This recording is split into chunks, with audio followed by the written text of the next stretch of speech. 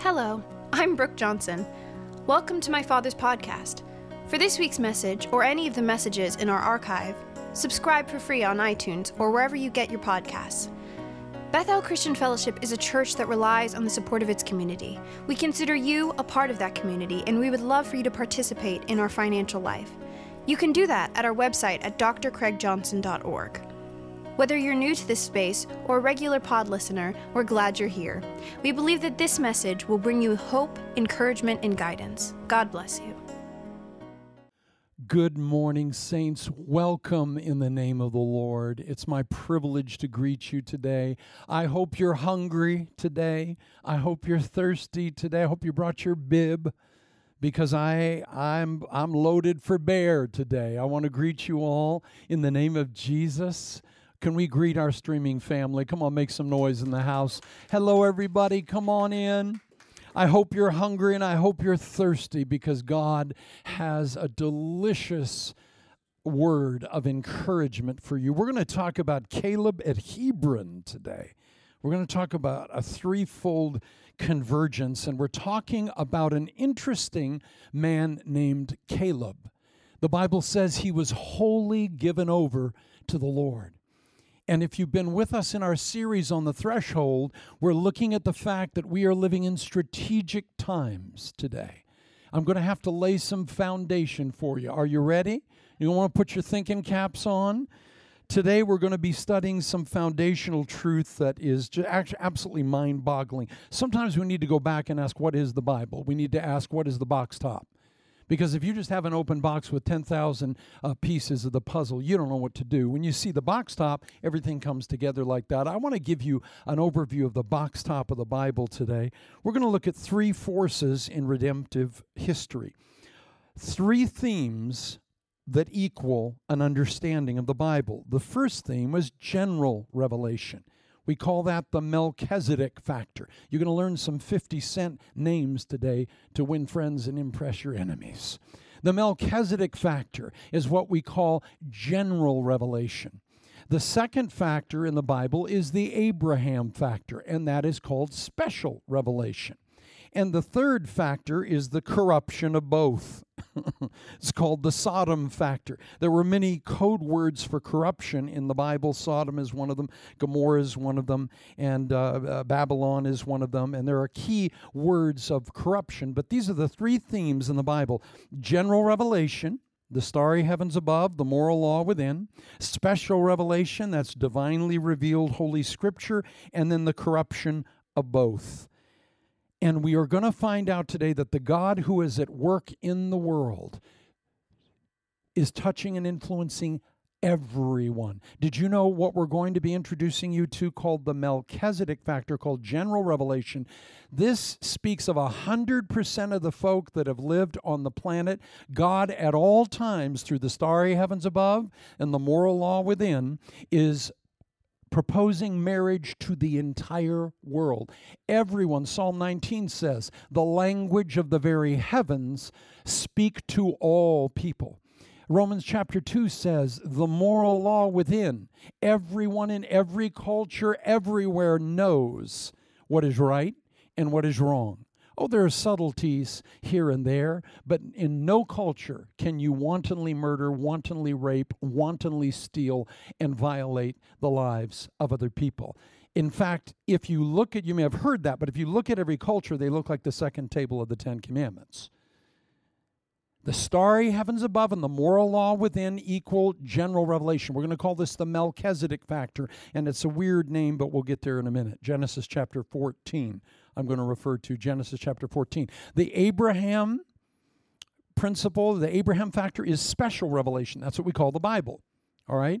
Now, the difference between general revelation is that's given to all people at all times. 100% of the world, anyone that's ever lived, has been impacted by that. Special revelation, however, comes at a point in time to a very specific redemptive group.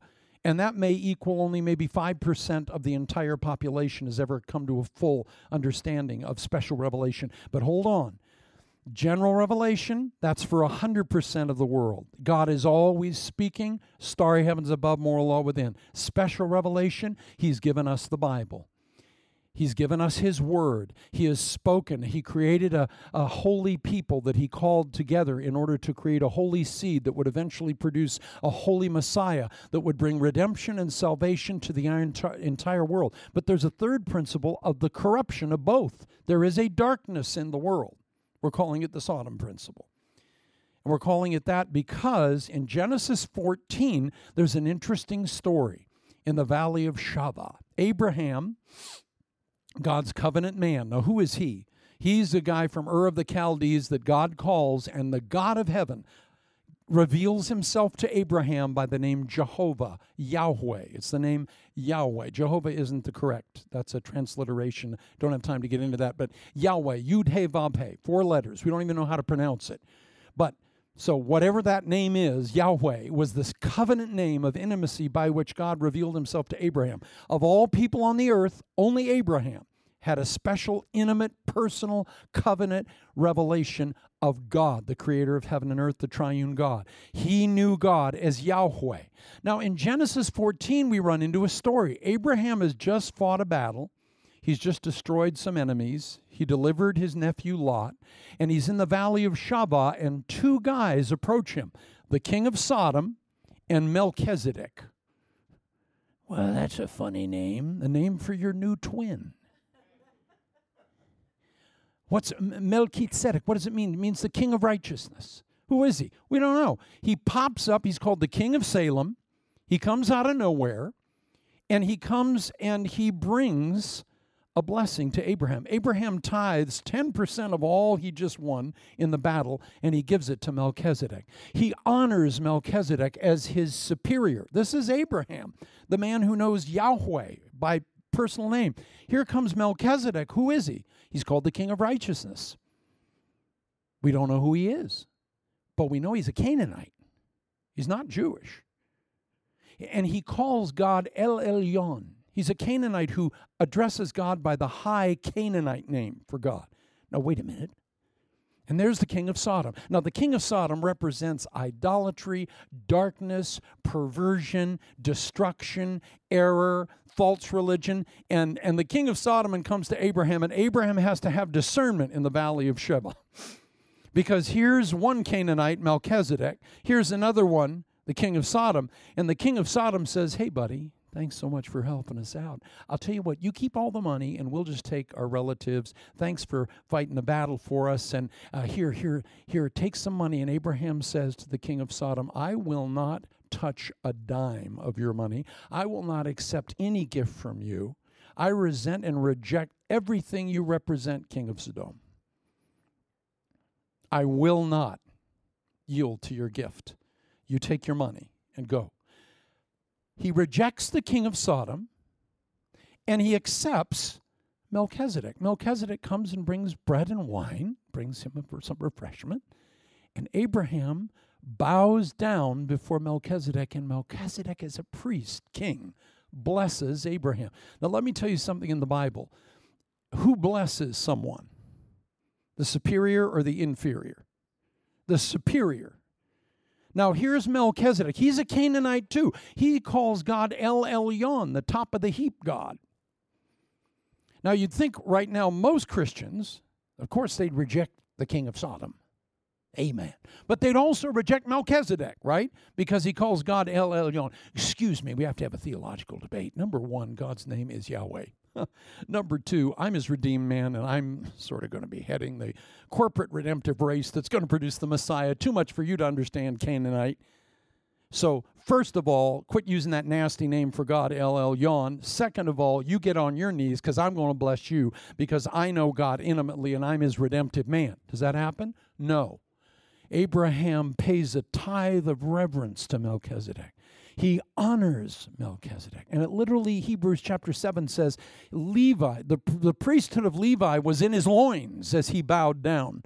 So the whole Levitical priesthood bows down to this man, Melchizedek, the king of righteousness. Who is he? The book of Hebrews, later, says he was without beginning or end of days, and that Christ our Savior is priest forever after the order of Melchizedek. Melchizedek Jesus, our Lord, was from the tribe of Judah. He wasn't from the tribe of Levi. He couldn't have been a conventional priest. So Christ is named a priest after the order of Melchizedek. Christ, the Messiah of all peoples, is going to be known as the priest of general revelation. Now, let me introduce you to the Melchizedek factor. What are we talking about? Who are Melchizedek people? Let me mention one. Caleb. Did you know we mentioned last week Caleb wasn't Jewish? He was a slave from Egypt.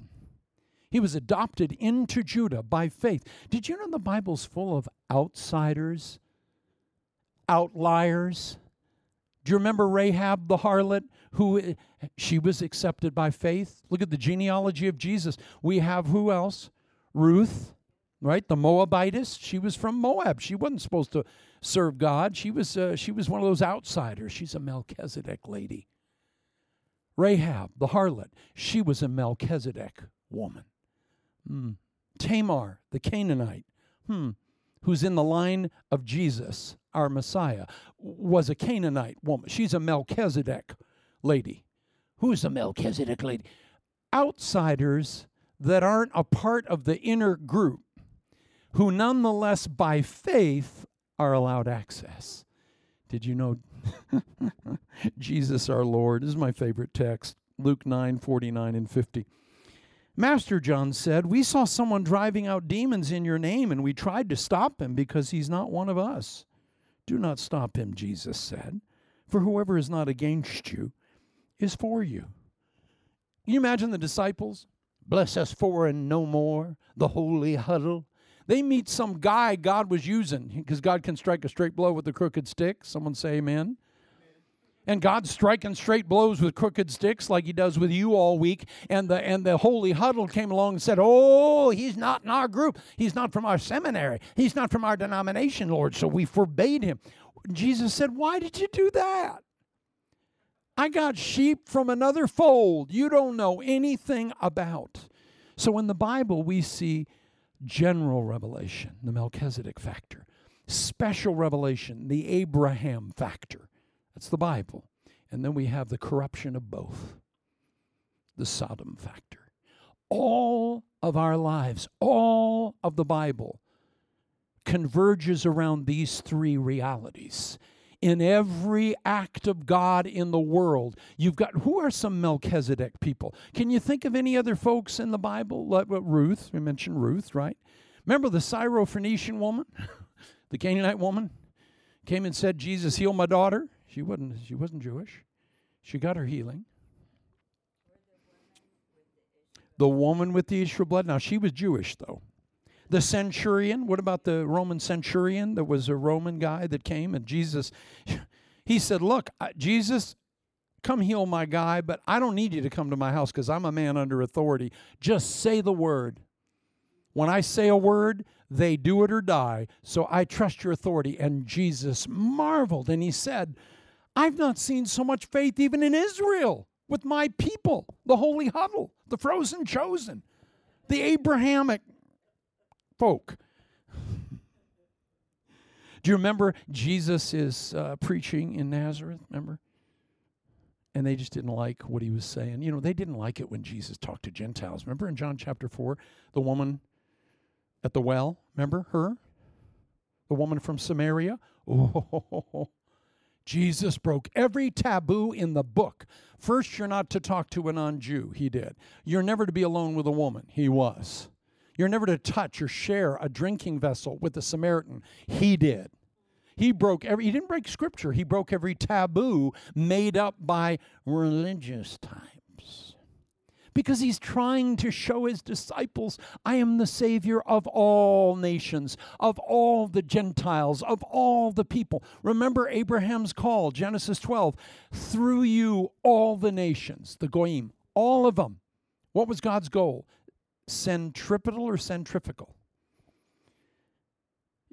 When God in Genesis 12 said to Abraham, buddy, this isn't bless us for and no more, the holy huddle. I'm calling you to go out into all the world and be a light to the nations, the goyim, the ones that you won't drink with, touch, spend time. Do you remember Jesus gets him upset? in his little sermon, he says, do you remember when there were lepers in Israel? God didn't heal anybody but Naaman the Syrian, that Gentile. Oh, he's a Melchizedek, man. And remember when all the water, there's a drought everywhere? Where did God send the prophet? He sent to the widow of Sarepta, a Canaanite woman, and her little son to provide for them. He said, there are a lot of widows in Israel during the drought, but you just don't like it when God blesses the Gentiles, do you? And they didn't. Do you remember when Jesus healed the withered hand? They were concerned. They were concerned that he healed on the Sabbath, yet they wanted to kill him on the Sabbath.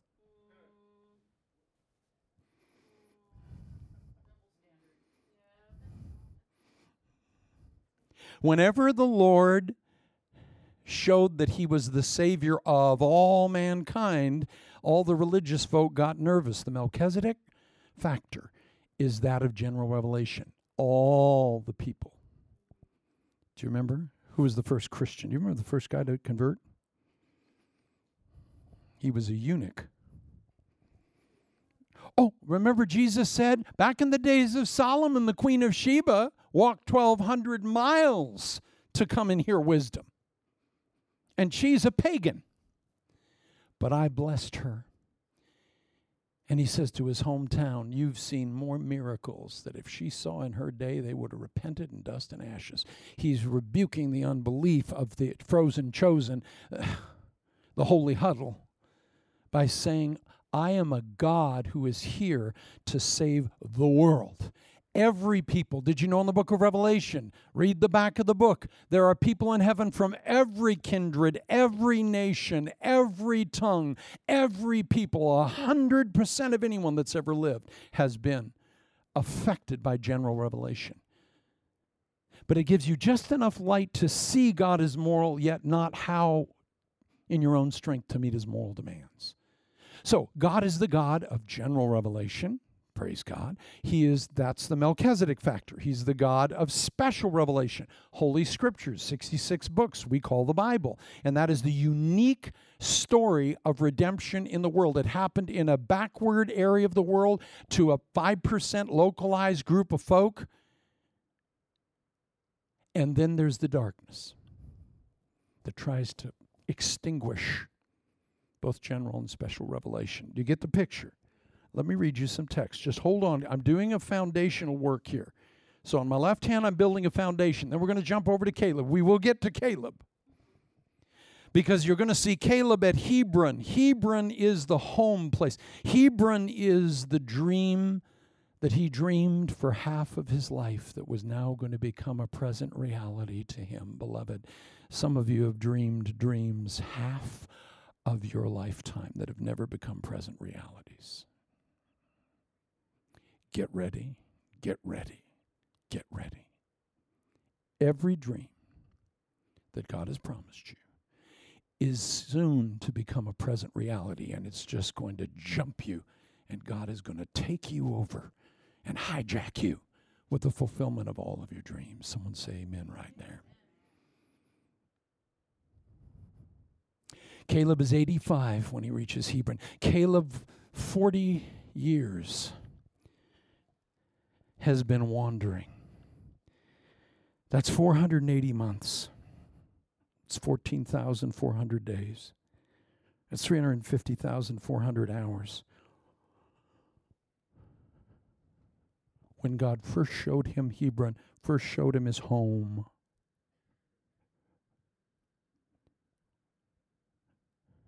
Half a lifetime ago, Caleb was out spying the land, a 860-mile journey.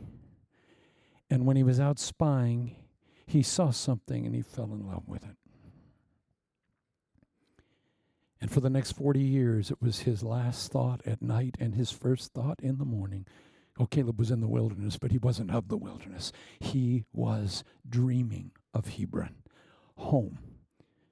Dreaming of the moment when what he saw all those years ago when his feet that stood in Eshcol, his feet that stood, and he saw the pomegranates as big as basketballs. He saw and touched the fruit, the one cluster of grapes it took 2 men to carry. And Caleb said, this is my home. This is where I'm going to build my mansion, and nothing is going to keep me from it. But it was 40 years before his feet would touch home. I remember I saw a picture of a little house a woman had built. It was her little thatched hut. And outside it just said, my own. My own. Some of you have been waiting all of your life for your own. Hold on. Caleb's 85. Are you 85? Is there anyone 85 here today? Anyone watching? If you're 85, please contact us. Because that's as soon as the promise will drop dead right there at 85 and 30 seconds. So if you're not 85, I don't want to hear the unbelief that's been targeting your brain. Yeah, I know those are old tapes, but you got to replace those. Who's Caleb? He's a Melchizedek man. He doesn't belong. He wasn't born into the proper, he wasn't born racially into the stock of the people of God. He's a you know what his name means? Dog. He's a loyal, faithful, committed dog. But you know what's said of this dog? It says 6 times, he gave himself wholly unto the Lord. This Melchizedek man that starts with general revelation, starry heavens above, moral law within, by faith joins himself, is accepted into the tribe of Judah, and he is picked as the spy to go on that 860-mile journey to spy out the land. I guess God likes his little Melchizedek men and girls. Lord, he followed not with us. Oh yeah, he's casting out more devils than we ever have, but it just can't be.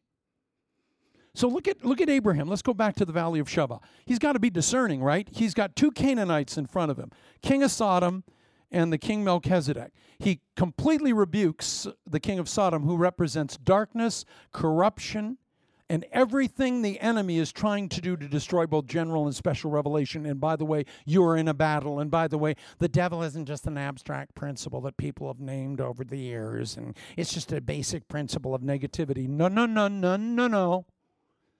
The devil's as real as Jesus is. Evidently, the Son of God thinks he's real because he said, I was there when I saw him fall. The devil loves it when people don't believe in him. Whew, makes his job earlier. Welcome to California. Listen to the Gospel of John. Let me read a text. In John chapter 1, verse 4 says, in him, Christ, was life, and that life was the light of all mankind. Listen.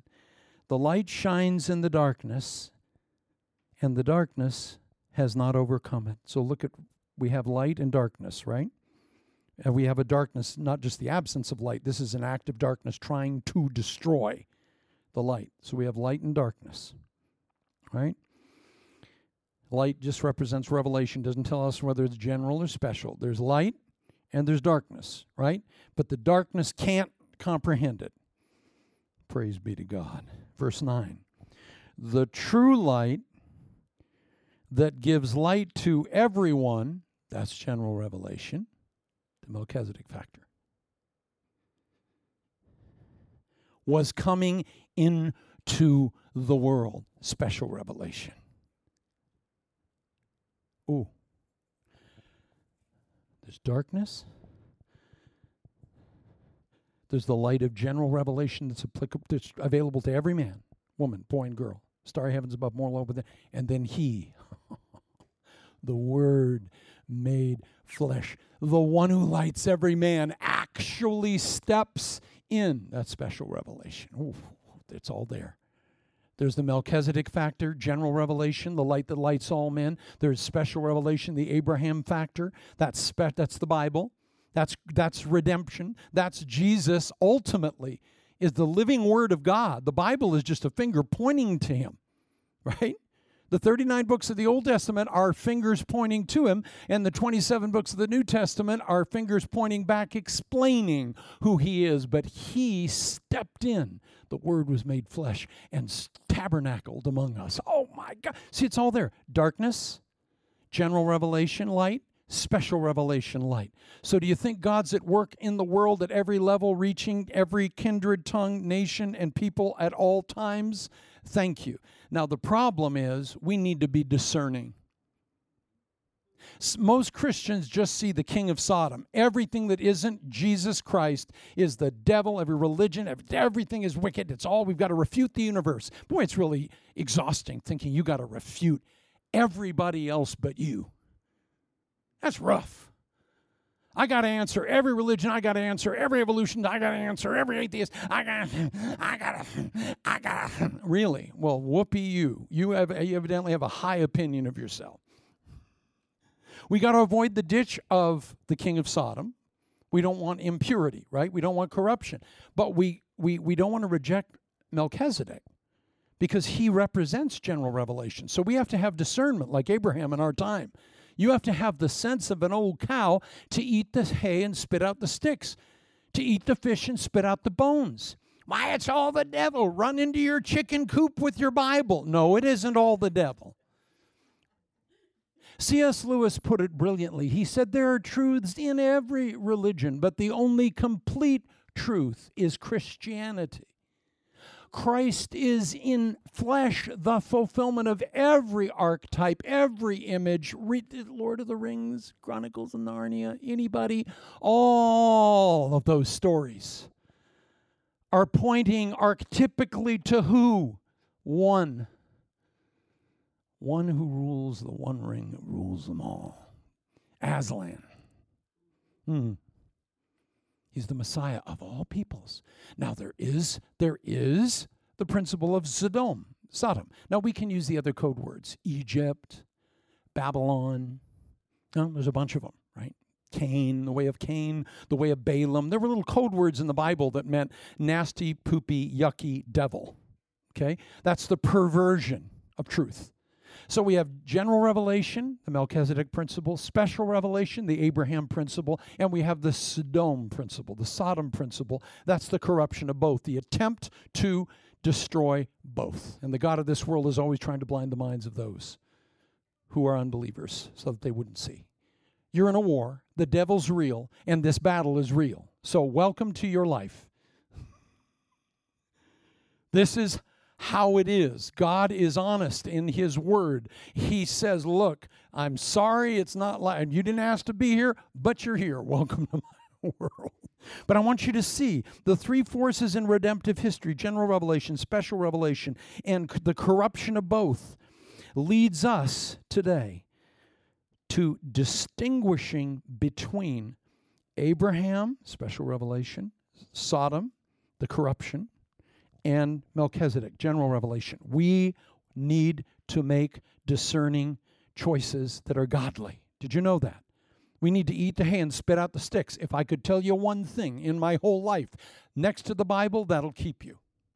Because you as a Christian are not supposed to be some imperialistic, anal individual who thinks they know everything. Look, truth is absolute, but your understanding of the truth is never going to be absolute. Sorry.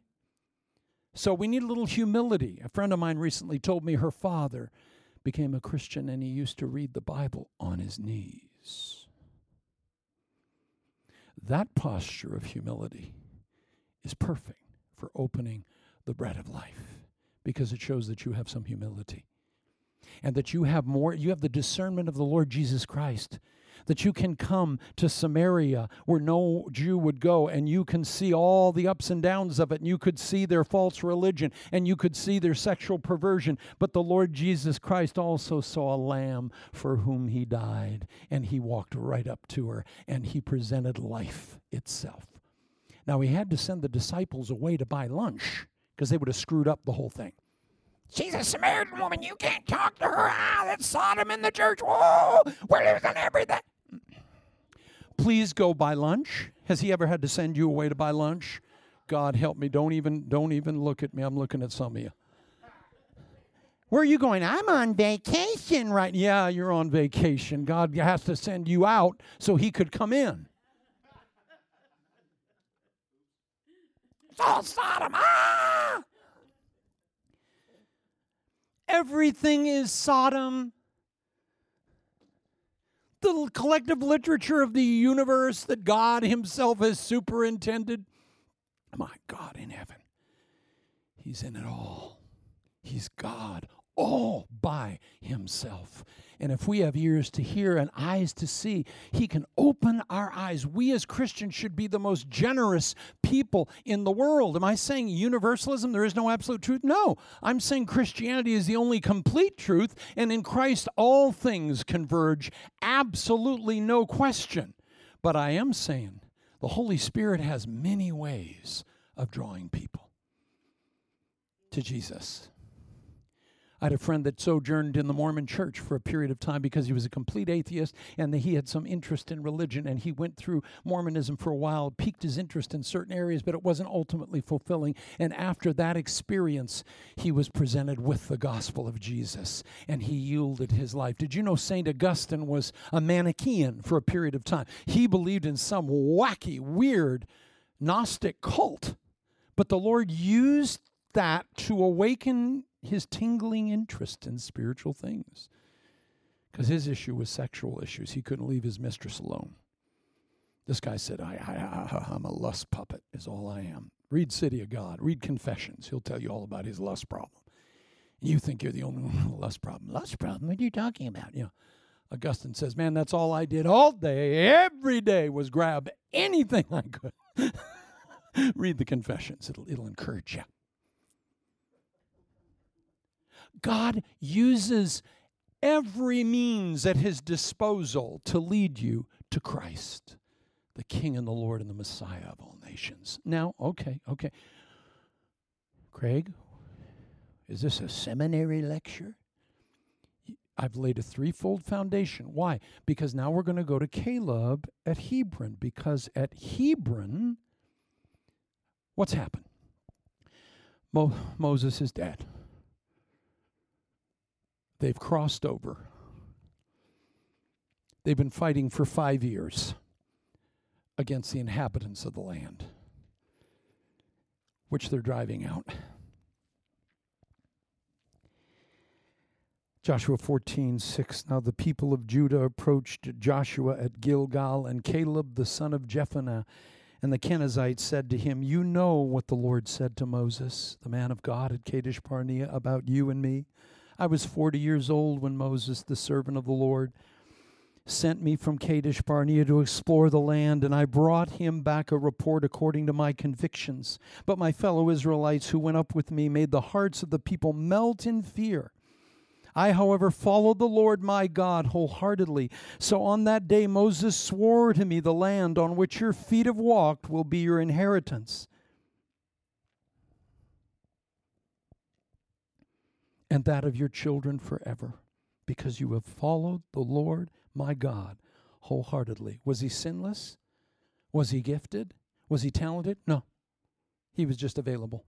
The only ability God needs is availability. You can do that, right? You can be a broken, crooked stick that only God can strike a straight blow with. Hold on, Caleb. He's a Melchizedek man. You're a Melchizedek boy. You're a Melchizedek girl. Let God do all the heavy lifting. He followed the Lord wholeheartedly. Now then, just as the Lord promised, he has kept me alive for 45 years since the time he said this to Moses, while Israel moved about in the wilderness. So here I am today, 85 years old. I'm still as strong today as the day Moses sent me out. I'm just as vigorous to go out to battle now as I was then. Now give me this hill country that the Lord promised me that day. You yourself heard then that the Anakites were there, and their cities were large and fortified, but the Lord helping me, I will drive them out just as he said. Oh, God. Then Joshua blessed Caleb, son of Jephunneh, and gave him Hebron as his inheritance. So Hebron has belonged to Caleb, son of Jephunneh, the Kenizzite. Why do I keep saying who he is? Because he's a Melchizedek man. He doesn't fit there, but by faith, He's a man of general revelation. God said, come in, honey. You astound me above all my people. You shock me with your faith. I've not seen anything like this among my covenant people. Caleb. And the devil's telling you you're nothing. You're nobody. And church folk are telling you you're nothing. You're out of line. What's the matter with you? Why you come through conventional means? You didn't go to our seminary. You don't hold to our denomination. Of all who have died, 100 funerals a day for 38 years, there's only Moses, Joshua, and Caleb alive. Now Moses is dead. There's only Joshua and Caleb. And of the both of them, Caleb fights for 5 years in the land, and guess what? They initially took Hebron. By the way, Hebron is where all the giants live. Demon-possessed giants hold Hebron as their home. Did you remember when Jesus talked about when you cast an evil spirit out of somebody and you empty the house of an evil spirit, you better fill that house up with the Holy Ghost, because if you leave that house empty, that devil comes back with 7 worse than itself and says, this is my home. This is my house. Demons love to try to claim holy things as theirs. They're squatters. There's a squatting spirit I'm addressing today. And the Lord is going to displace all the squatters that have been on the holy people of God, the holy things of God, the holy ground of God. Demons love holy ground because they think if they can just defile it and poop on it and have sex on it, that they can somehow defame or stop or hinder or pervert the work of the Lord. But the Lord says, I am removing all the squatters from my land, from my children. They're mine. There is a work of deliverance being released today in this world. You just see it's in tandem with what God is doing all over the earth right now. There's a rising water of deliverance, just like the waters of destruction that raised the ark of Noah to its destiny. There are waters rising, and there are waters that are displacing all the devil squatters from your family line, your finances, your ministries, everything. And why do I mention this? Because Sodom is being displaced.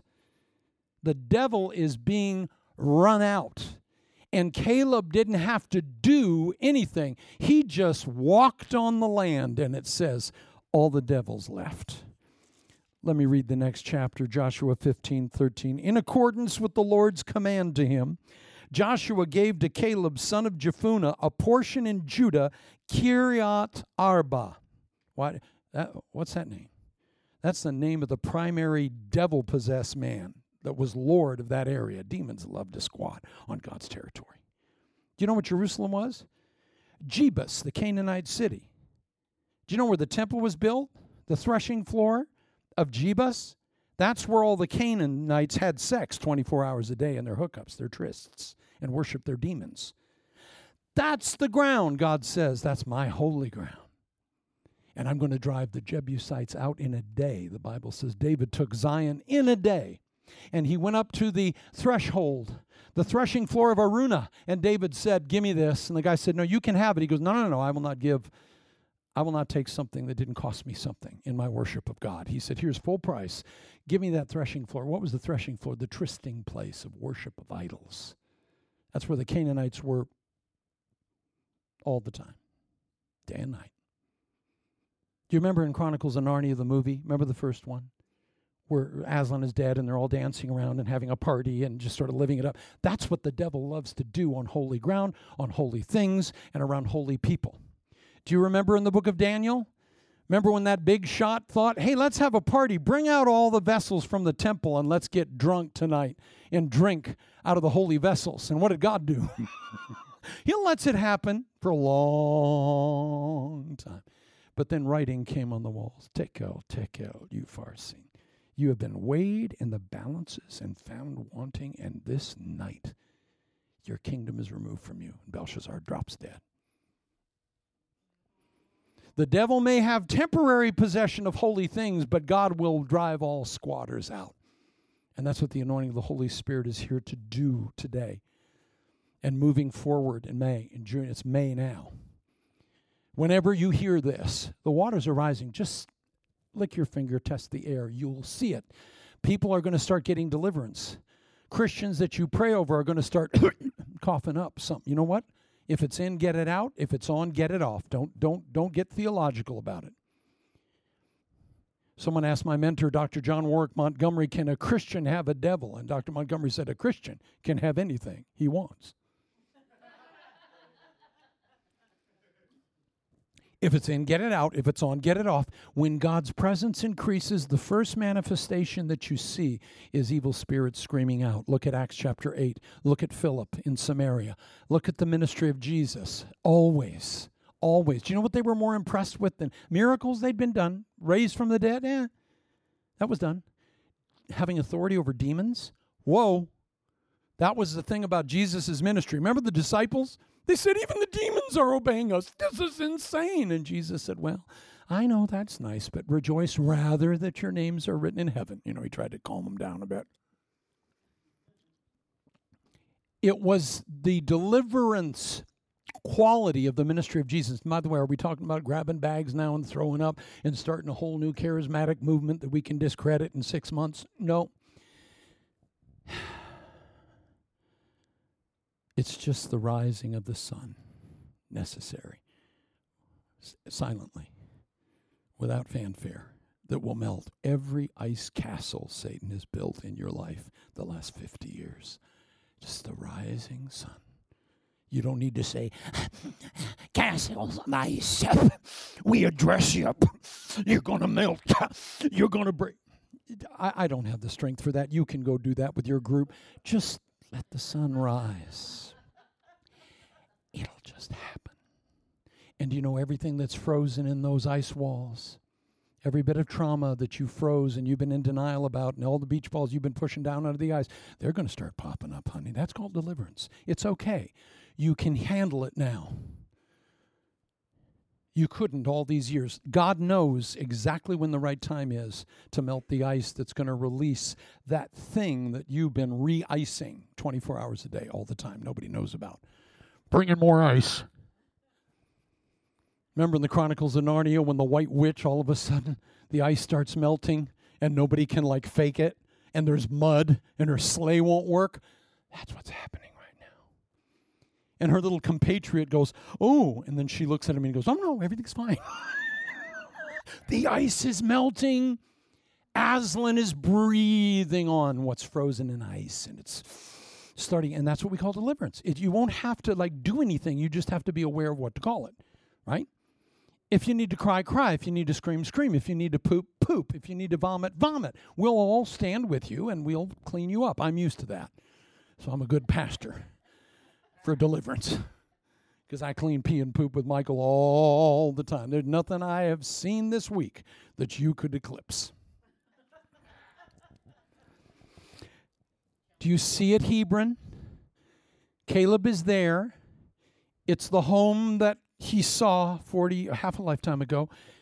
It still has all the giants on it that were there 45 years ago. Remember the giants that the 10 other spies brought the majority report and said, they're giants. They're still there. All of them. Did you know nobody can have what's yours? If it's your ministry to take Hebron, there's no young Rufus Glitterteeth that's going to rise up 20 years in advance and take Hebron down. Hebron stayed possessed by the will of God until Caleb came around. Well, wouldn't God want every demon out of Hebron? No, not yet.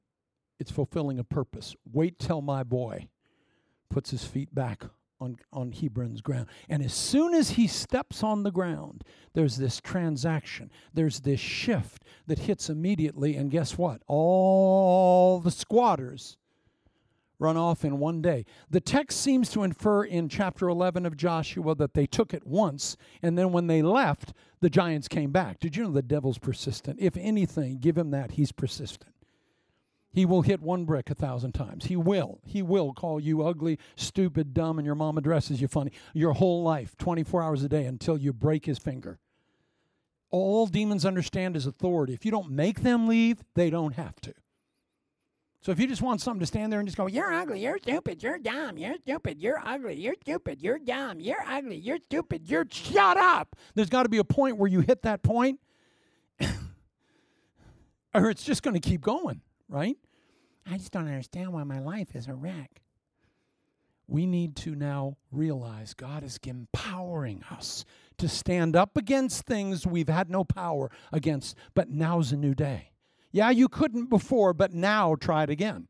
Remember, Peter caught no fish all night. Throw your net on the other side of the boat. Now is the time. I watched the scene in The Chosen the other day. I showed to Dennis where Jesus meets Peter at the boat, preaches on his boat, and then he says to Peter, I've got to transact some business with you. And Peter goes, so what are you going to put fish in my net? And Jesus goes, And all the fish start filling the net. And everything starts sinking catastrophically. And all the boats start running at their life to get there to help pull this out of the water. Jesus did a miracle right on Peter's turf that only he could fully value and understand. And boy, does he. He weeps and says, depart from me, for I am a sinful man. And Jesus said, don't be upset. From henceforth, you will catch men. It's going to be okay. I know it didn't work before, but this is a new day.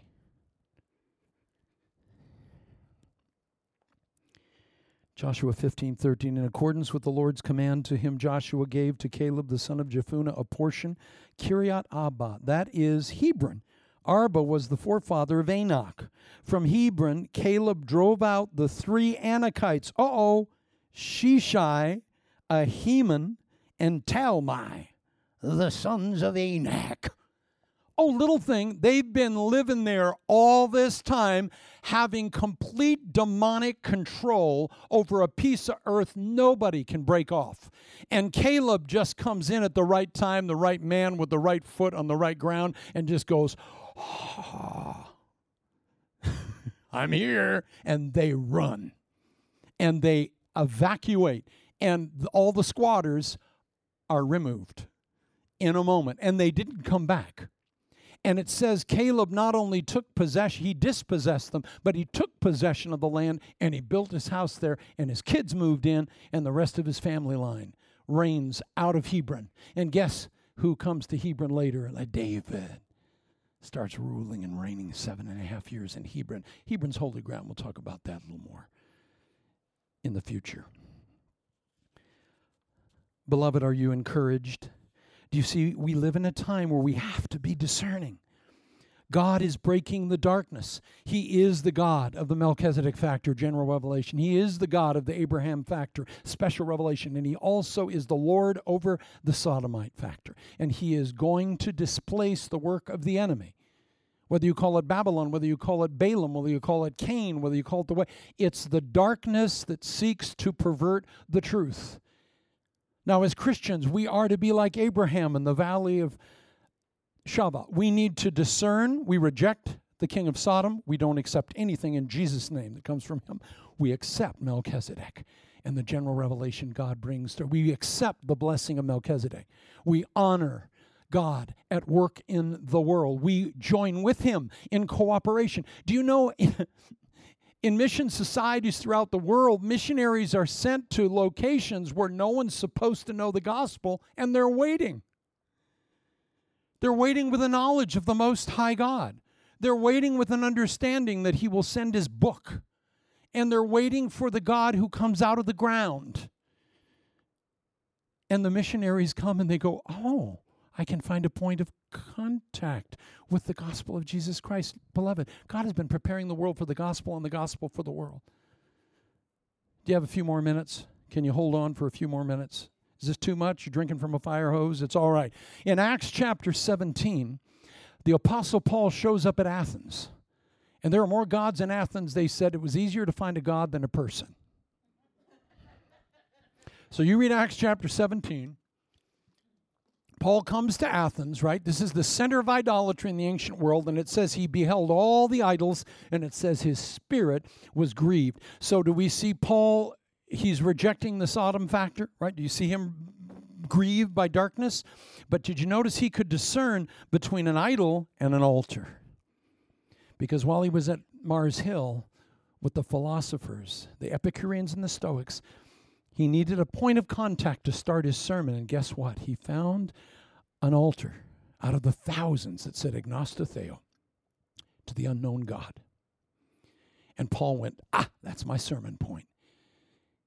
What was that altar? To the unknown God. 6th century BC, a plague hit Athens.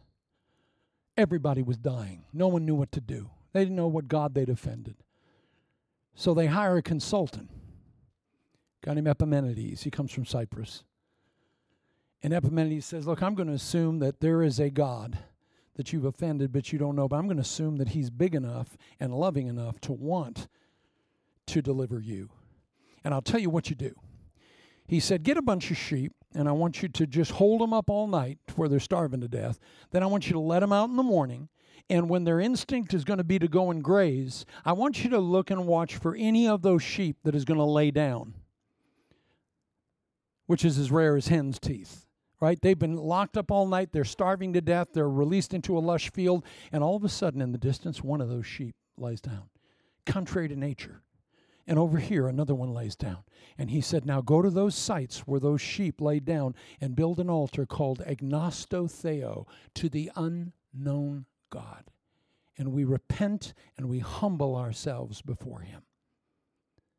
The God of general revelation, the God of Melchizedek. He makes that the starting point of his proclamation of the gospel in Athens. And he says, God has been preparing the world for the gospel and the gospel for the world. And I, Paul, declare unto you this God that you have been worshiping in ignorance, who raised his son from the dead. And he brings the gospel of Jesus Christ to this place, the Areopagus. Paul discerned between an idol and an altar. Can you? Or are you going to be a stupid Christian that thinks everything's Sodom? It's all the devil. Run! All the music. It's the devil. All art from the Renaissance. You back-ass fool. Why do you think the world is rejecting the church? Because you're not that, hopefully, but there are too many Westboro Baptist churches out there that hate everything that God made. Now, you remember a message I did about a year ago, and I introduced a new word to you that you'd never heard before. You remember? It was called gallimaufry. Remember that teaching? Oh, Craig, it's one of my favorites. Remember gallimaufry? Gallimaufry was a word that I introduced you to, and it was a word that meant a stew, a hodgepodge, a collage. A gallimaufry is sort of, at the end of the week in Iowa, when we'd had meals all week, we threw everything together in a pot on Sunday. That was a gallimaufry. You say, Craig, yes, I've heard that name. No, you never have. What's a gallimaufry? A gallimaufry is a word that speaks of God using Melchizedek people, mixture, people that don't quite fit. Let me give you an example. In 1 Kings 7:13 and 14, it says, King Solomon sent to Tyre and brought Hiram, whose mother was a widow from the tribe of Naphtali, whose father was from Tyre and a skilled craftsman in bronze. Hiram was filled with wisdom, with understanding, and with knowledge to do all kinds of bronze work. He came to King Solomon and did all the work assigned to him. Do you know who built the $1 trillion temple of Solomon? A gallimaufry, a Melchizedek man. Was he a Jew? No. God help. God's usually got to bring the damned in to do the piping, because you can't trust Christians. You can't trust religious people. Are you kidding? Thank you, Jesus. Thank you, Jesus. No, could you just do the job I hired you to do? Okay. Come on now. Don't be that. Don't act like I'm offending God. I may be offending you. The Lord knows his own. And God had to have the temple done right. So guess what he did? He brought a guy that was from Tyre, the epicenter of idolatry in the ancient world. His father is a Syrian worshiping Melkart, the false goddess. His mom is a widow from the tribe of Naphtali. Thank God she sanctified the whole group. But he didn't know the Lord. And God brings him. That whole family had been friendly with David. God brings the gallimaufries in. What are gallimaufries? The hodgepodges, the collages, the stew, the muddle, the mixed bag, the jumble, the mishmash, the montage, the potpourri, the patchwork, the Melchizedek folk. He built the temple of Solomon. Now, the tabernacle was built by Holy Ghost anointed people. Okay? The temple, we need Hiram. We need to do this thing right. So I'm going to show the whole world that I'm the God of the Jews, special revelation, the Abrahamic covenant, and I'm the God of Melchizedek, the God of general revelation. And did you know over 100,000 workers that built the Temple of Solomon in the quarries, 7 years it rose in absolute silence, they weren't believers. Oh no, oh no. Don't shake Hiram's hand. I'm sorry in good conscience. I can't shake your hand, Hiram. I'm a believer. I'm so sorry. I'm holy. Yeah. Well, how come God's letting me build the temple? I just can't. I don't feel comfortable. So all these people, 200,000 of them, they're not believers. I'll never go in that temple. Religious spirit, come out, you filthy thing. That's not holiness. That's a religious spirit that crucified Jesus Christ. You shouldn't heal on the Sabbath, but we'll kill you right now. Oh, there it is. Your slip showing.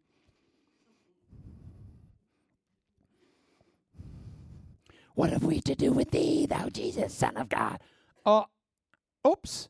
You've been in church for how many years? Oh, see, the anointing's increasing now, love. You're going to start seeing that in the church. Church men, church women, folk that look all nice. But when that glory gets thick, first thing to happen is, we know who thou art. The pastor said, we know who thou art, the Holy One of God. Hast thou come to torment us before the time? It's like, well, it didn't surface before, but it was there. Come on, have you ever seen a work of darkness in somebody's life, but they're hiding it, they're able to hide it, they're able to keep it down, hold the beach ball down? But you know, and I know in person, that if the glory came in the room right then, every single thing would pop out.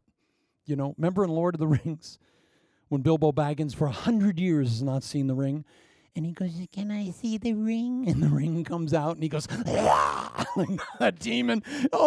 I saw that the other day because I always want to remind myself that even when I'm 100, that's still in me. Remember Gandalf didn't want the ring.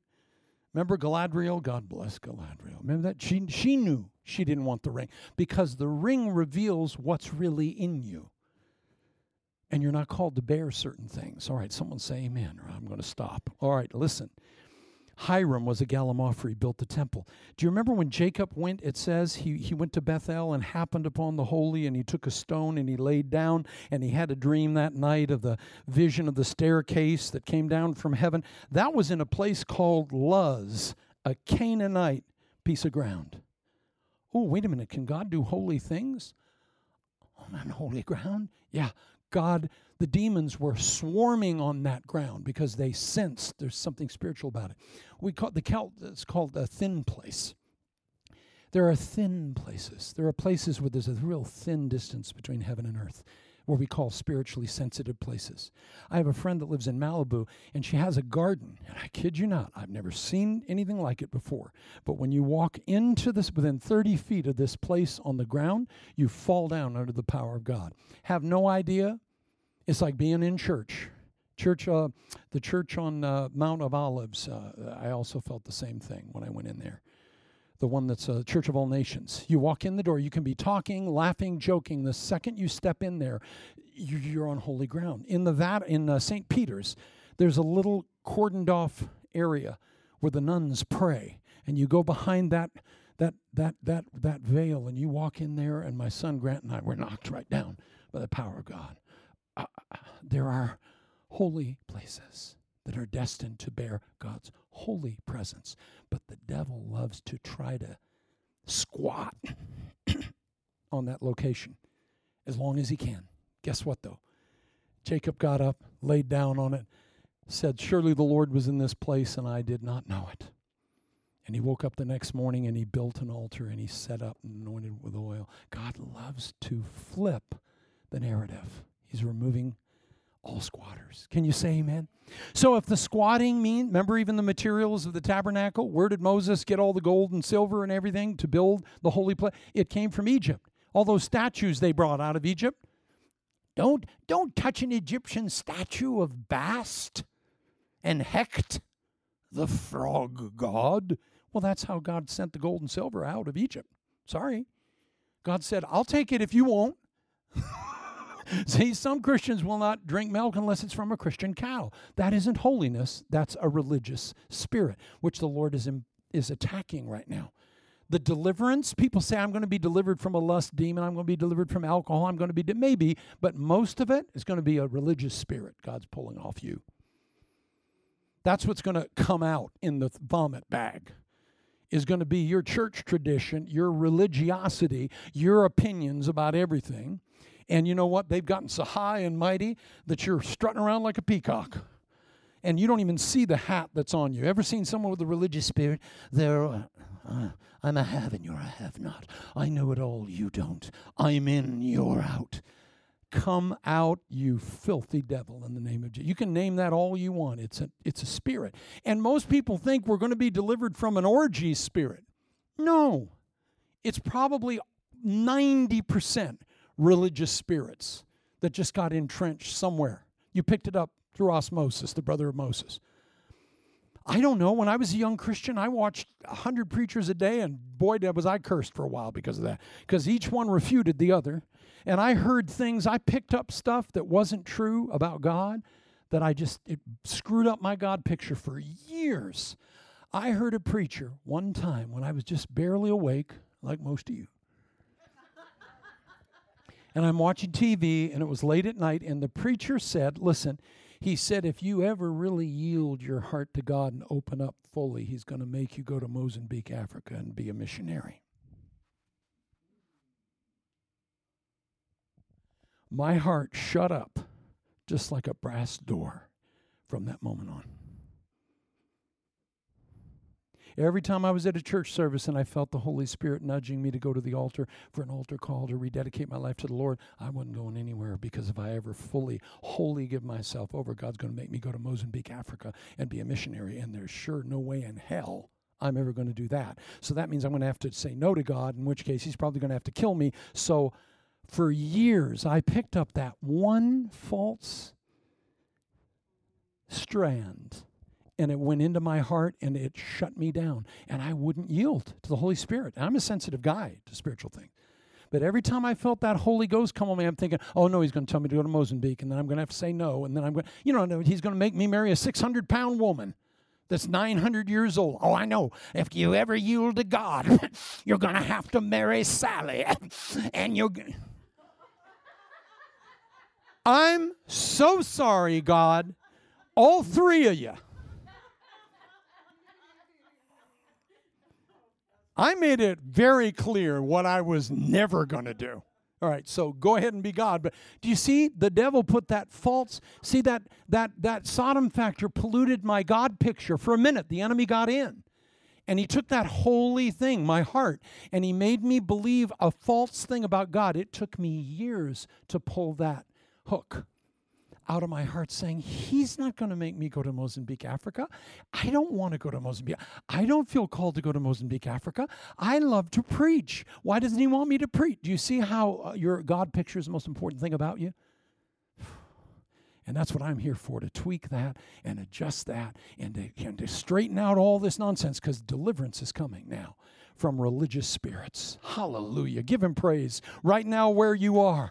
He's displacing all the squatters, all those ideas, thoughts, misconceptions that crept in. He's cleaning that out. He's giving you the discernment of Abraham in the valley of Shaveh to go, that's the devil, that's Melchizedek, that's God, and I'm going to be able to split hairs in the spirit and accept the full work of the kingdom in and through my life.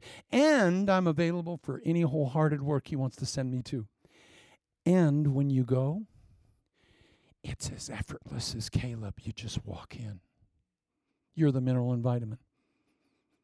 Just how you are and how you look and how you walk and how you talk is the effortless sun rising that melts all of the enemy's ice castles. So you don't need to prepare to do something. We all sound like we're going to have a bowel movement. Lord, use me. Send me. Hold on, I'll be right back. Hold on, I'll be right back. Hold on, I'll be right back. That's how we pray. That people look into the church and they go, what are they, do they need? Roughage? Because we make everything a work of the flesh that God says, no, it's to be effortless. Remember, the priests could only wear linen because God didn't allow sweat in his work. He said, you will never sweat in my service, don't you dare. It's to be effortless, Caleb. Just step on Hebron. Just step, let all the past promises become a present reality and put your foot home. You're coming home. Father, I thank you for each of your lambs right now. I declare in the name of Jesus that you are coming home. You are coming full circle. That promises given half a lifetime ago that have never been present truth are becoming present in and through your life right now. Father, I thank you that what didn't work yesterday will work today. Maybe we fished all night and caught nothing, but we'll throw the net on the other side of the boat, and this time you're going to overload the net with fruitfulness. I thank you that your people don't need to be ground down and worn out, Lord. You're going to raise the sun and melt all the things melted in ice. Lord, everything we've been hiding, everything we've been trying to keep in the ice, thank you, Lord. Just melt the ice in Jesus' name and let it come out, because it's not going to kill us, and it's not going to tear your head off, and it's not even going to be measured. It's just going to be boop, and you're going to go, oh, is that it? You've been bracing yourself to have your head ripped off, and God says, no, I'm going to deliver you, and just a little dollop is going to fall out. Father, thank you that you're the deliverer. And we welcome you, Jesus, the Messiah of all nations. Come into this house right now. Cleanse us spiritually, physically, emotionally, spiritually, financially, Lord. Come into our lives and displace all of the squatters, all of the demons that have tried to sit on holy ground, holy things, holy gifts, holy abilities, and try to say, this is our house. No, it isn't. No, it isn't. Come out in the name of Jesus. And Lord, we thank you. Deliver us any way you choose, God, but bring deliverance to us in Jesus' name. Can you put your hands together and praise the Lord? Can you say, yes, Jesus, deliver me, God. Whatever it is, you don't even know what it is, deliver me, because it's a season of deliverance. Mark it on your calendar. This day, what is it? May 29th. This is John F. Kennedy's birthday, by the way. May 29th, born in 1917. I always say, happy birthday, President Kennedy. Happy birthday to you. I always assign historical meanings to certain dates, because this date you need to circle. Because this is a beginning of a deliverance move you're going to start seeing in your mommy and your daddy and your kids and your extended family and your neighbors. People aren't even going to know what it is. You know it's deliverance. It's Caleb. Notice, and then I'll shut up. At Hebron, there was the giants and the unbelief of the people, the Sodom factor. There was Joshua, the Abraham principle, and there was Caleb, the Melchizedek factor. All three converged that day in Joshua 14. The second Caleb stepped in Hebron. All that convergence, things you've been waiting for your whole life, they're coming to a convergence right now, because the right people at the right time at the right place are going to come up. And you're just going to go, oh, my God. So what I'm asking you to do is just be willing to receive it. Just please act like you knew it was going to happen. Act like you're open for the Lord to bring deliverance. Act like, if you throw up all over the carpet, you can just say to the animals, hey, leave it alone. That I know what that is. I needed to do that.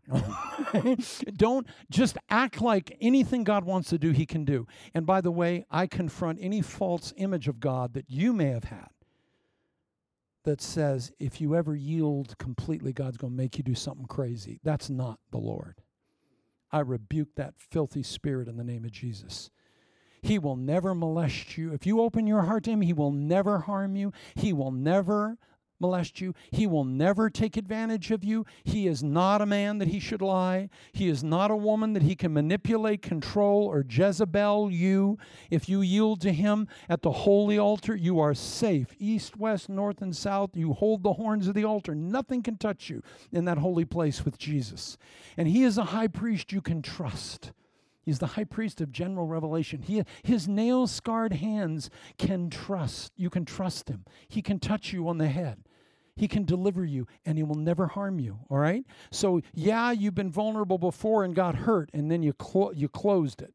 Well, now you can open up to Him, and He might bring one or two other people that you found you can trust, that you can sit and pray with and say, I need to let you in to some ice areas here and ask God to melt this. And you know what? It'll just be done. Oh, it's so much easier than you think. It's the withholding it that's holding it all in, you know? It's not facing it. When you face pain, it loses its authority over you. When you run to the roar, it loses its power, okay? Father, we thank you in Jesus' name that you are going to tie up all the loose ends of all of these truths and encourage your people that you're doing a new work in the world and a new work in their world. And we thank you, Lord, that what we fell in love with years ago, we're going to see become a present moment in our life now. Amen. God bless you. We love you. You go ahead, and if you want to bless us, you can feed us. If we feed you, you feed us. Amen. You can easily support us online. I mention that because I'll tell you what, I made a vow years ago to the Lord. I said, if people feed here, they're going to get so fed, they're going to drink from a fire hose and want to quit. And then can listen to it again a second time and a third time because they're overwhelmed. That's what you're going to get here. You're not going to get a little aperitif and then a biscuit with a little bit of half an olive on it. All right? Maybe too much.